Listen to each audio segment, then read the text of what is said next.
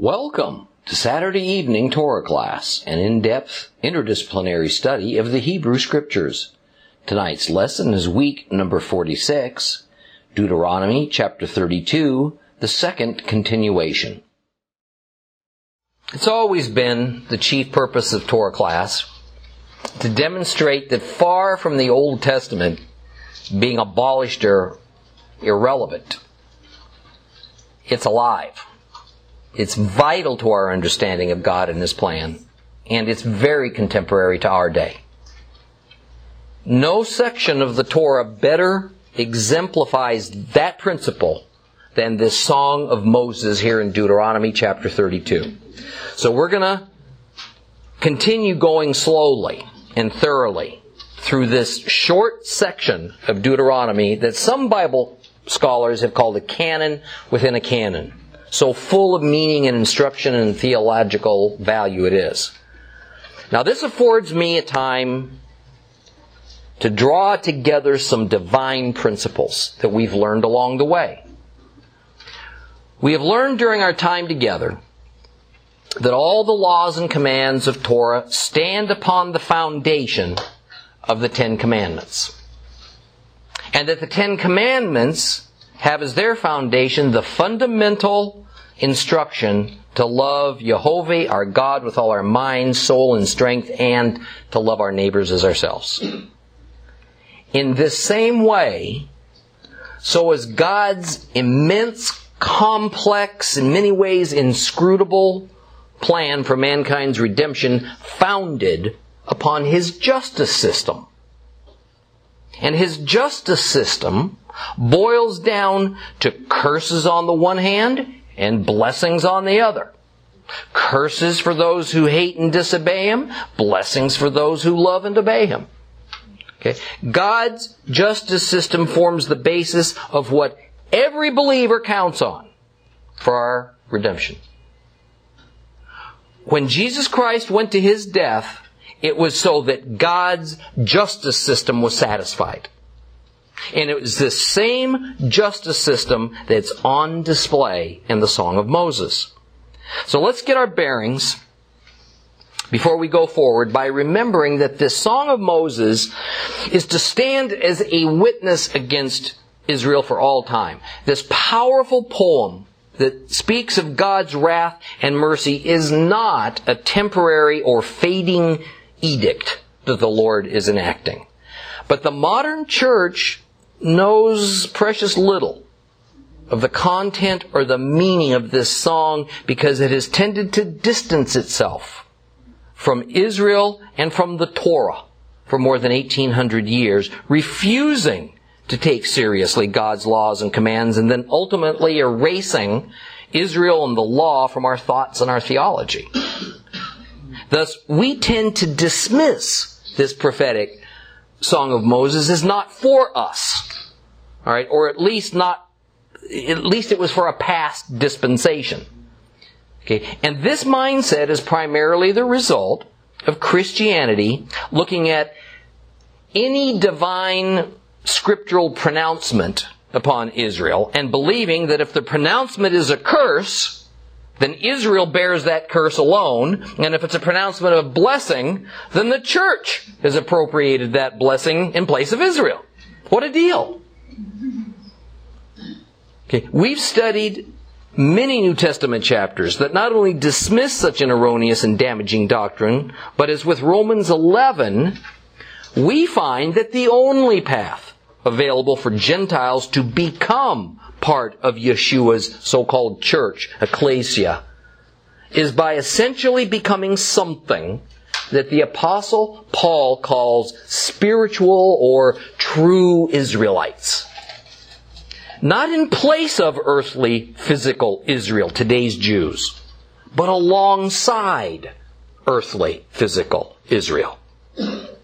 Further, the well-known biblical metaphor of grafting in a branch from another, but a similar tree, Gentiles, okay, into the original tree, Israel, is used to demonstrate this spiritual transformation that a human being goes through when he chooses to follow Christ and to accept his salvation, all is the fulfillment of God's covenants to Israel and Israel alone. Now here's the thing. All throughout our study since Genesis 1:1, I have coined and used the term the reality of duality to, as best as I can, illustrate this mysterious connection and parallelism between the spiritual world and the physical world. The heavenly and the earthly, the tangible and the intangible, the seen and the unseen. And that parallelism is front and center within the Song of Moses. From a broader view, what we find is that physical history and God's heavenly plan are circular. Okay? There is a starting point where everything was of the spiritual dimension only. And then out of that developed a physical dimension. And then from that time forward, the two dimensions, the spiritual and the physical, parallel one another like the right and the left sides of a pair of railroad tracks. That is, both are needed. They run side by side. They're not physically joined. Rather, they must, by nature and function, be distinct from one another. And yet, they come from the same beginning, follow the same path, and arrive at the same point at the same time for the same ultimate goal. What we also find is that while all existence began as purely spiritual, the Word was with God before the beginning of the physical universe. We're told that. When mankind was yet but a thought in our Lord's mind, and when His laws and commands were divine ideals active only in the spiritual world, because as of yet there was no physical world. Eventually those spiritual ideals transformed into physical realities upon Jehovah's creation of the universe. The idea of a created population of beings who could choose to love God or not were at one time represented only by the angels, perhaps some other types of spiritual beings as well. All, of course, of the spiritual world. But then a parallel population of beings called human beings were created, the first being Adam. However, humans were physical in their and our essence. So now we have a parallel set of beings. Angels of the spiritual world, humans of the physical world. But don't both populations exist simultaneously? Both were created to serve God. Both were given enough freedom to choose to side with or against the Lord and to stay with Him or leave Him by their own wills, by our own wills. But it gets even more mysterious. Because just as angels can at times manifest a physical side, even though their natural state is as spiritual beings, so does physical man have a spiritual side, even though our natural state is as a physical being. And we find in God's plan of redemption that while the spiritual and the physical realms are infinitely different, yet, over time, the plan is that in some mysterious way, these two realms are going to eventually merge.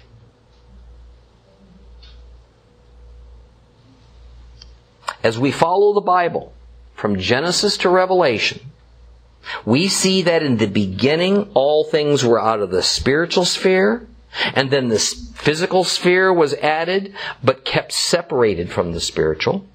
In fact, barriers were set up between the spiritual and the physical. Then the spiritual law that was practiced in heaven was one day given to physical mankind on Mount Sinai, the Torah. However, the law on earth was practiced as primarily a series of physical rituals, traditional observances that only mimicked and illustrated their heavenly origin, because at that time man had no capacity to do much more than that. In God's time, the purpose of the law for mankind began to be unveiled as it made a definite turn away from the purely physical and the purely earthly ways it was being practiced, and then towards a return to its original spiritual heavenly form upon the advent of Messiah, and shortly thereafter the indwelling of the Holy Spirit in men. The monumental events of Yeshua bringing the physical law to a spiritual fulfillment, and then the Spirit of God indwelling physical man, marked significant and recognizable milestones in the as yet unfinished process of the spiritual and the physical realms merging. At some time in our future, these will become one united realm. The kingdom of God that we read about in the Bible and hope for in our hearts is actually that united physical and spiritual realm that's coming. Once the Holy Spirit became present in men, it was said that God's kingdom, the united realm of the spiritual and the physical, was now present on earth. The wild-haired John the Baptist went around pronouncing that the kingdom of God was at hand, just prior to Yeshua's coming. Yet even today, it's a kingdom that's not fully gestated. It's a kingdom that is becoming.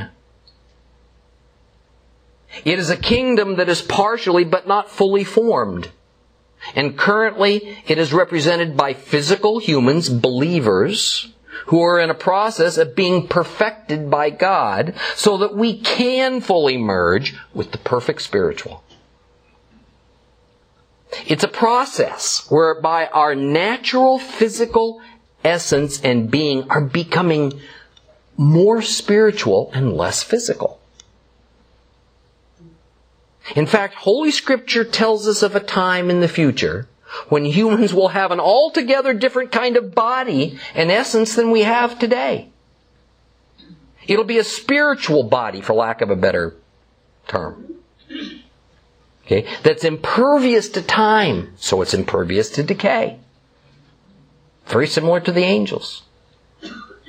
It's a kind of body that will be able to travel around this eventually merged world of the physical and the spiritual realms. And this is because it's the circle of man's history and God's redemptive history finally, after many thousands of years, comes to its fullest meaning and completion. We essentially arrive back to the starting point, when it all existed, that everything was spiritual in nature, when there was but a single realm that all beings existed in, not separate spiritual and physical ones, and before there was such a thing as evil and sin and death. Now, I took you on this path to start things off today because I want you to think long and hard about what the Song of Moses is really all about.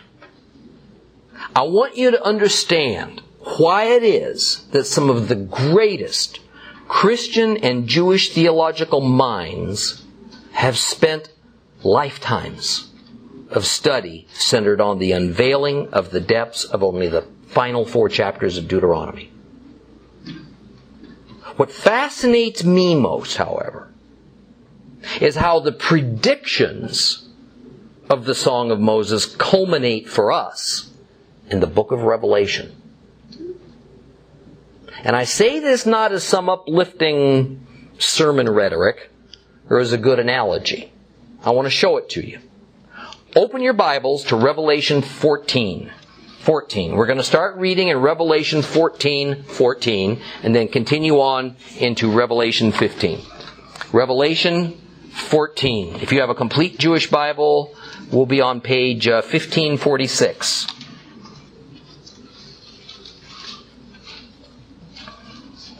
I'm going to read Revelation 14:14, then go up to Revelation 15:4.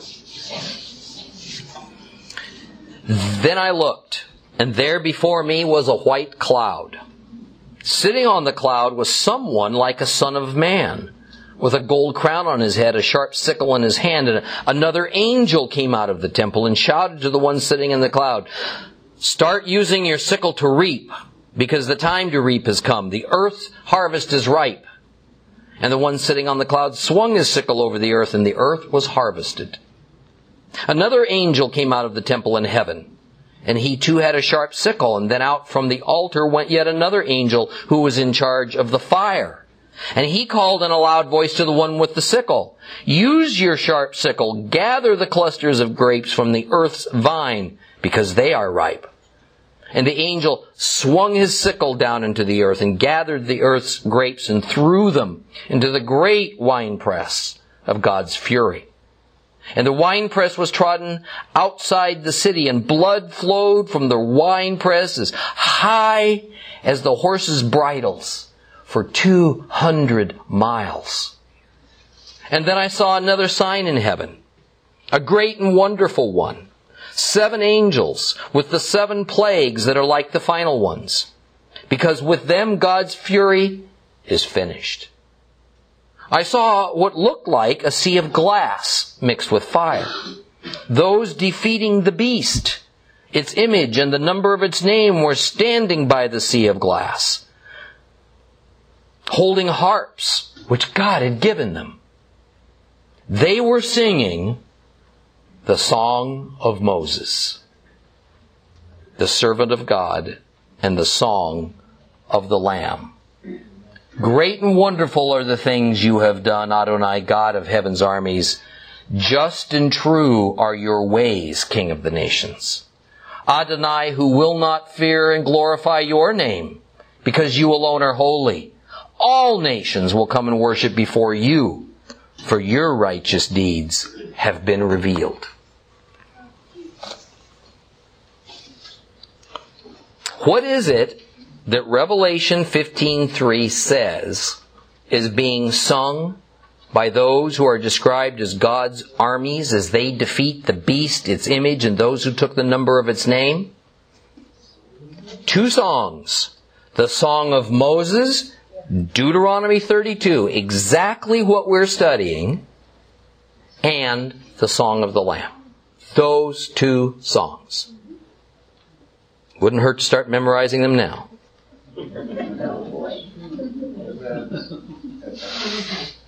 The idea, of course, is that God's warriors are singing the Song of Moses as a victory song, and as a remembrance of God's age-old promise of redemption and judgment that were made long before Moses passed away. So now we see that the Song of Moses is not passé once Messiah came, or even in our day, or even at the time of Armageddon, or is it only for Israel? Rather, it applies to the whole world, all the nations. And at this event in Revelation 15, the Song of Moses applies to the apostate world that has decided to be against God, and instead is thrown in with the satanically controlled Antichrist, the beast. And as the Song of Moses explains, there will be pitiless destruction for those who oppose God and His people. There will be unlimited mercy and salvation for those who stand with God, who are His people. And ironically, God will use the wicked as a tool to punish His people in order that they return to Him and be saved. And then He'll turn around and destroy those same wicked for having harmed His people in the punishment process.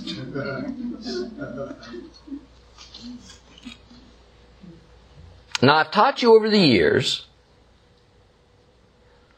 that it's a biblical fact that God's prophecies happen and then they happen again. Sometimes more than once. And this is because in the circular nature of history that repeats itself. Okay? This Song of Moses predicts the 3 exiles of Israel, but then as the process of God transforming the world to the kingdom of God moves along in time, so does the Song of Moses transform to deal not only with physical Israel, but with spiritual Israel, as mysterious as that is, all right, as well. And the Song of Moses explains not only the destruction of those physical populations, physical people, physical nations who oppose God, but on another level it explains the destruction of those populations of evil spirit beings, demons, fallen angels who oppose Him. But we are also witnessing in the Song of Moses God's discipline upon His people. And God allowing His people to walk away from Him if they choose. Now this is also prophetic. And like the destruction of God's enemies and the exiles of Israel, this is going to repeat and finally come to a complete fulfillment at the end of days. Now I hope you can receive this. We've often been taught that God won't punish His own, or that nor will He allow His own to walk away from Him. There's utterly no spiritual backing to that claim. There's no scriptural backing to that claim. It's just a man-made doctrine. It's a tradition that gives us a false comfort. The Song of Moses makes us witnesses to redeemed people who walk away from their redemption. It says so, plainly. We are warned over and over again in the New Testament against our doing the same thing because the consequences will be the same. God punishes those who have been His, but they fall away. But this is done in hope that His people will come back to Him when they've borne enough pain and finally understand their folly. But if they don't, then they don't. Their fate, even eternally, is sealed. It's their choice. Not even God's own servants become mindless robots that lose the freedom to choose any choice. Goodness, even the angels in heaven, who enjoy a modestly less amount of freedom than we do, had the choice to serve God or to rebel, as is explained by the existence of Satan and his armies. Can anyone keep you from accepting Messiah? No. Can anyone, can any demon, can anything block your path to salvation? No. The New Testament says no. Conversely, can anyone or anything force you into accepting Messiah? Nope. The choice, either way, is always on the individual. No one outside that individual can make that choice for you. And it says in the book of John, no one and no thing can take you, snatch you against your will from God's hand. But you do have a choice. Obviously, the reference to no one and no thing means somebody other than you. In the same way that nobody other than you can block your path to God. Nobody. But you can. You know, we love to talk about our freedom in Christ, our unfettered free wills. But does that freedom and free will come to a decided end when it comes to the ability to walk away from God? As opposed to when we first had the freedom to walk into His loving arms. Jesus' brother, James, who was the head of the church before the temple was destroyed by the Romans in 70 A.D., reiterates this principle in his only recorded letter to the church congregation of Jerusalem. In James 5:19, he says, My brothers, if one of you wanders away from the truth and someone causes him to return, you should know that whoever turns that sinner from his wandering path will save him from death. And it'll cover many sins. The brothers in this passage are, of course, believers. That's the only people being addressed in this letter. The one who wandered from the truth had the truth at one time. You can't wander away from some place you're not already at. The person who turns from God back to being a sinner, according to James, and the death he's saved from is certainly not his physical death, because saved or condemned, all men are appointed to die once. Nothing's different there. This death is referring to the spiritual eternal death. The death of the unrighteous. We have in these words of James the example of a Christian brother who knew God's truth. He turned from it. He turned away from his redemption of grace and is on a path of spiritual death unless somehow another brother can get him to come to his senses and return to God. Nothing could be more straightforward.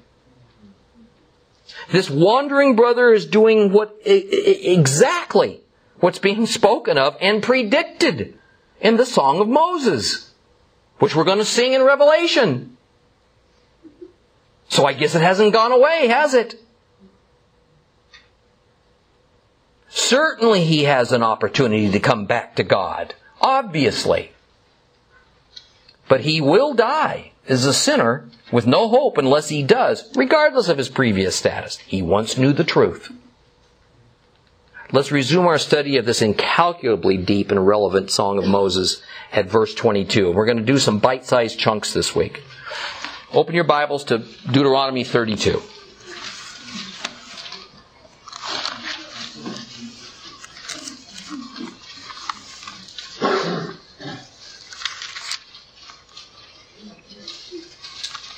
We're going to start at verse 22, which is on page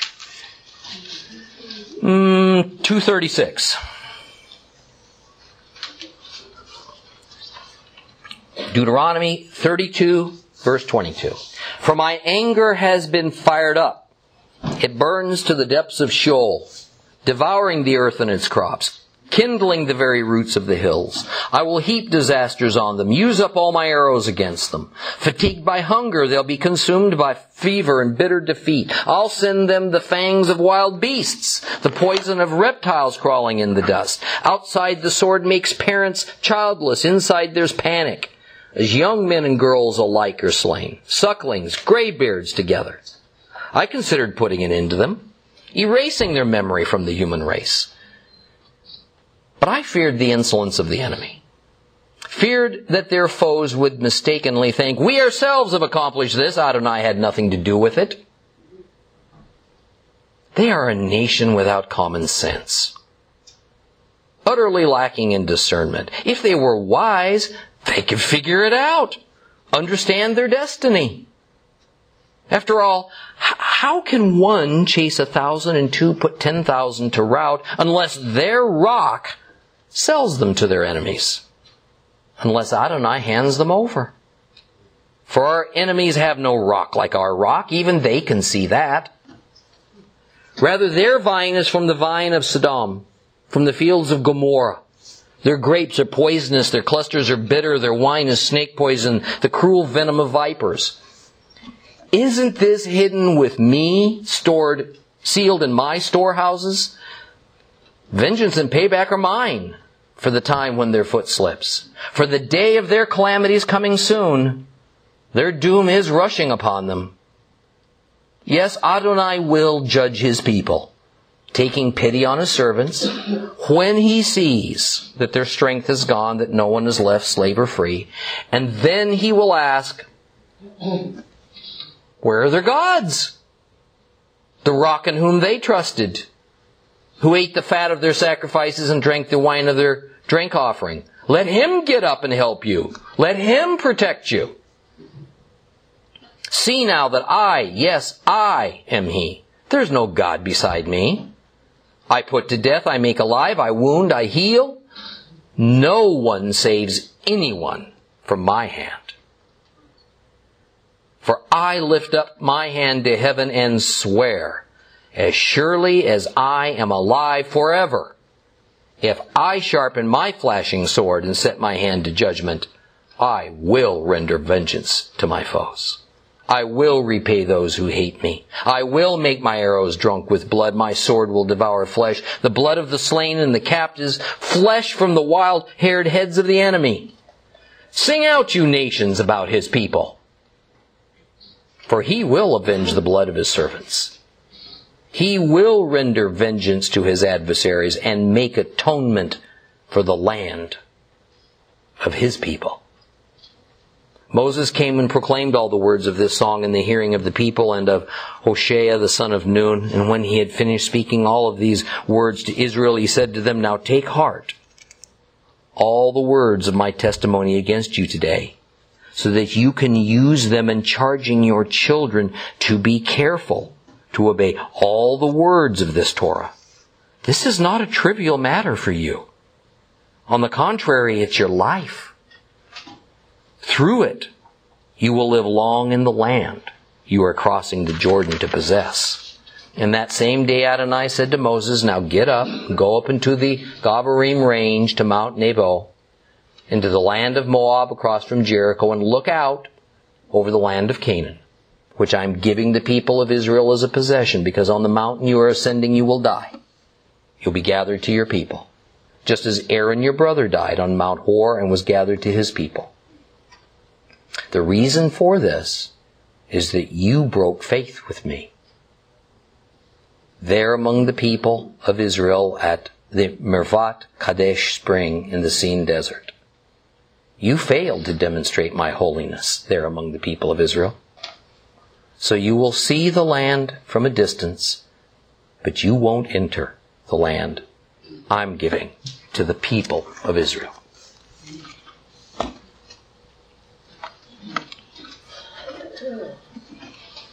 This first part speaks of the insatiable fire of God's anger and His wrath upon Israel. Let me put that in proper context so we can be clear. In a sense, Jehovah is declaring war upon His own redeemed people because they've now shunned their redemption in favor of adding a few false gods and non-gods to their worship.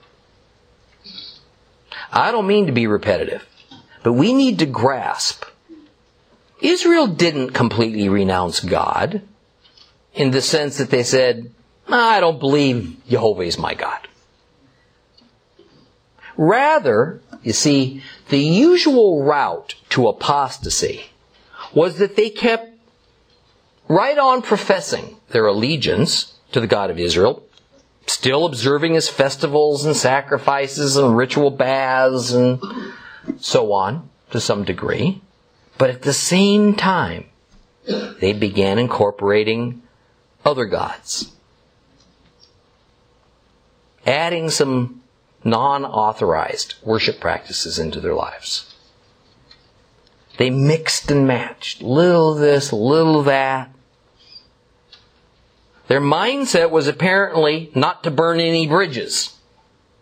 Let's give the God of Israel and each of these gods just enough of our allegiance so we can keep all of our options open. Well, the Lord stymied that. He said to do such a thing is to abandon Him in His eyes. You know what? He's the sole judge of who He accepts as righteous. And not what each Israelite thought was their status before Him. That was just irrelevant. You know, we do well to remember that in the New Testament, when it draws this distinction between Israel and the world, or between believers in the world represents the wicked and the apostate. The world is those people and things that do not belong to and do not obey God. And we are warned, as believers, right? We are no longer of this world, even though we're in it. And because of that divine principle, we are not to join ourselves to the things of this world. We are to stay separate and be joined exclusively to God. The world is just the New Testament way of saying those who don't belong to God. Or in Hebrew, lo ami. No people, not my people. Therefore, as believers, when we begin to mix and match our union in Messiah with the ways of the world, we become lo ami, not His people. We are abandoning God in His eyes. The most recent example of brazen apostasy of some believers is this new prosperity doctrine that's all the rage.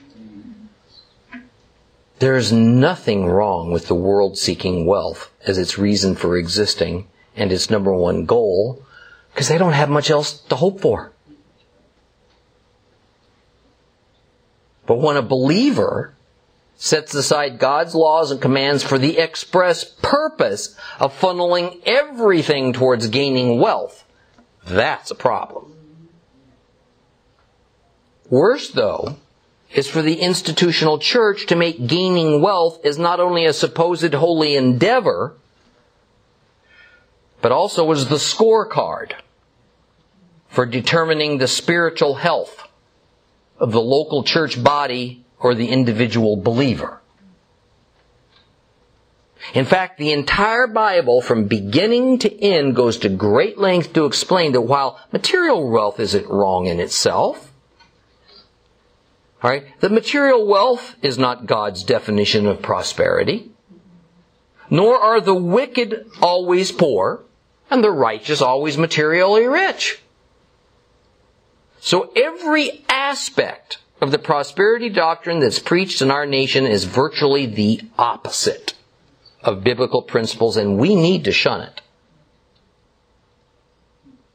In our last lesson, we discussed this reference to God's wrath as being a fire that burns to the depths of Sheol, and that this is without doubt, at least on one level, a reference to hell. Further, that it is the Lord who both kindled and now stokes the fires of hell because they're there for Him to use for the destruction of the wicked. Satan did not build hell to destroy himself. As verse 23 makes so plain, I will heap disasters on them. Folks, here's another common doctrine we need to re-examine. I've heard it said ad nauseum that God does not cause evil or calamity to befall His people. It's Satan who does that, because God's only a God of love. Well, you won't find that in the Holy Scripture. Another standard doctrine is that when it comes to God's redeemed, you and me,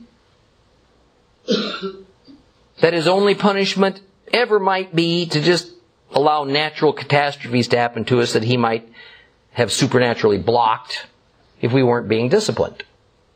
Well, again, that simply doesn't reflect what the Bible says. The Song of Moses is but one of many places in the Bible that makes it clear, I, the Lord, me, I will cause calamity to come on those who rebel against Him. Worshipper, non-worshipper alike. And of course, here in the Song of Moses, we get a listing of just what the Lord will cause to happen. And it's even equated to the Lord using up all of His arrows, shooting them at His people, this time Israel. Shooting an arrow is not a naturally occurring disaster. You got to think about it. It's done in anger. It's meant to harm. And God full well means to harm His people when they fall away from Him to the degree and manner that Israel did. He says He's going to visit them with horrible famines, deadly plagues. That Israel's former promised land will be overrun with dangerous and poisonous creatures. And in addition, their enemies will attack them. The terror of it all will be so great that everyone, infants, young people, unmarried girls, the elderly, will literally die of fright and anxiety. We don't have time to go there right now, but check out the middle chapters of Revelation as the beast does his dirty work, and then afterwards as God pours out His wrath in the 21 judgments, the 7 seal, 7 bowl, 7 trumpet judgments. And we get exactly this same picture as in the Song of Moses, using nearly identical words. So here we have the downside to God's justice system. Here in the Song of Moses, we have the curses of the law playing out. Just as in Revelation, we also see the curses of the law running their course. Justice is not justice if there's no right and no wrong. If there's only mercy, never punishment, where's the justice? Don't ever think that God's justice system has given way to a grandfatherly wink and nod at sin and rebellion, whether for believer or pagan. But at verse 26,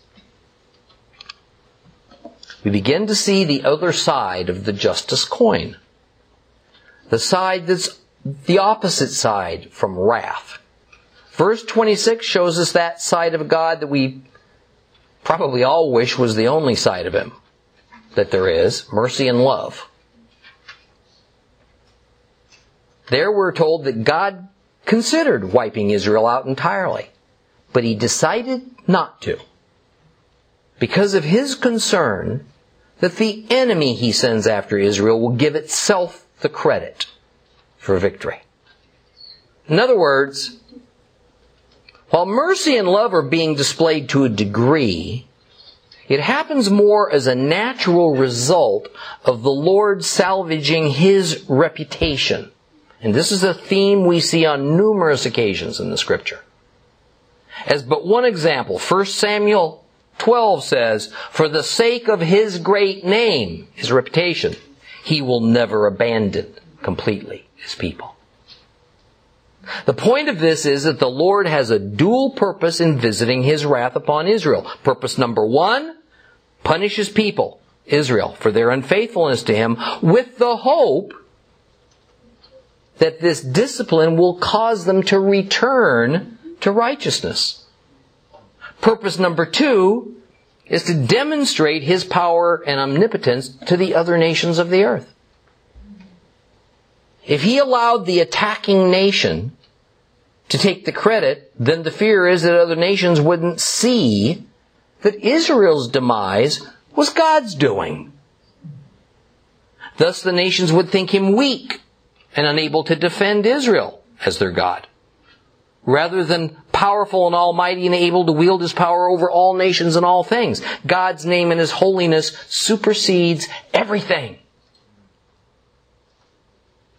In verse 28, it's ironic that whereas a few verses earlier, Moses said that Israel no longer had any common sense, or they wouldn't have abandoned God, now he applies the same thing to Israel's enemies. That if they had any wisdom at all, they'd know that they were just a tool in Jehovah's hand. It's just as Moses warns Israel that when they prosper because of the Lord's blessing, they shouldn't congratulate themselves for their good fortune as though they are their own masters. Rather, said the Lord, these nations that will feel pulled towards attacking Israel ought to ask themselves, how is it that they could have accomplished such a thing when in reality, at whatever this time is, Israel was bigger and stronger? Interesting. The enemy should have suspected, it says, that Israel's rock, Tzur, the mountain of their salvation, Jehovah, simply gave Israel up. He turned them over to their enemies. Why should they think that? Because the enemy's so-called rock, their God, is of no equal to the God of Israel. And by now it all ought to be self-evident. So up to this point in the Song of Moses, the Lord has first stated what He has done for Israel. Then next how they committed adultery against Him, unfaithful. And after that, how He's going to cause great calamities upon Israel as a punishment for their unfaithfulness. This punishment will include famines, wars, diseases, crop failures, and finally exile from the promised land at the hand of an attacking enemy. Next, the Song of Moses explains that the Lord decided that for the sake of His own reputation, He wasn't going to do what Israel rightly deserved, which is to be wiped out and never to be considered a people again. Now in verse 32, now that the enemies of Israel have attacked them, mocked them, boasted that it was by their own might that they've conquered Israel, God decides to judge the enemy for being so merciless to His people and so oblivious to the sovereignty of the God of the universe. So the Lord has determined that the enemy that He has used to strike Israel will suffer the same fate as the people of Sodom and Gomorrah. Now it's interesting to me that what's being described in verse 32 through 34 is this. The same grapevines and fields in Canaan that produced abundant and healthy food for Israel now is going to produce nothing but bad for the conquering horde. The poisonous grapes reference is a metaphor, not literal. The grapevines were not literally going to produce snake poison. Okay? It's a simple fact of history that after Joshua led Israel into Canaan, from that time forward, whenever Israel was exiled, the Holy Land deteriorated rapidly. The vines and orchards of the Promised Land stopped producing. The fields became swamps in some areas and hard, dry land in other areas. And the pasture lands couldn't support nearly as many cattle and sheep as they did for the Hebrews. The occupiers enjoyed the fine grapes, the fruits, and the olives and such that Israel had cultivated for a while. But in no time at all, the deterioration set in, and Israel basically became a place suited only for nomads and for merchants to wander through and later for armies to congregate because of its strategic location between the African and Asian continents and as a trade route crossroads. One can see pictures going back to the 1800s, when photography was first invented, of the lands of Israel that at one time were lovely and fruitful. But at the time of the photograph, that land was occupied mostly by Arabs, and it was nearly barren and lifeless. One can also read accounts of the Crusaders' disappointment at the condition of the place upon their arrival and their struggle to make individual plots of land given to them by the Pope as a reward for their participation in the crusade to make it usable for food production. After World War I, as many Jews started emigrating to Palestine, as it was called, to start a new life away from the rampant anti-Semitism of Europe, they arrived to a place where farming and ranching was nearly impossible at first. But in a relatively short time, the deserts bloomed, the swamps became fields of wheat and barley, the orchards and the vineyards were replanted and tended, and Israel has today become a net provider of food to the surrounding nations.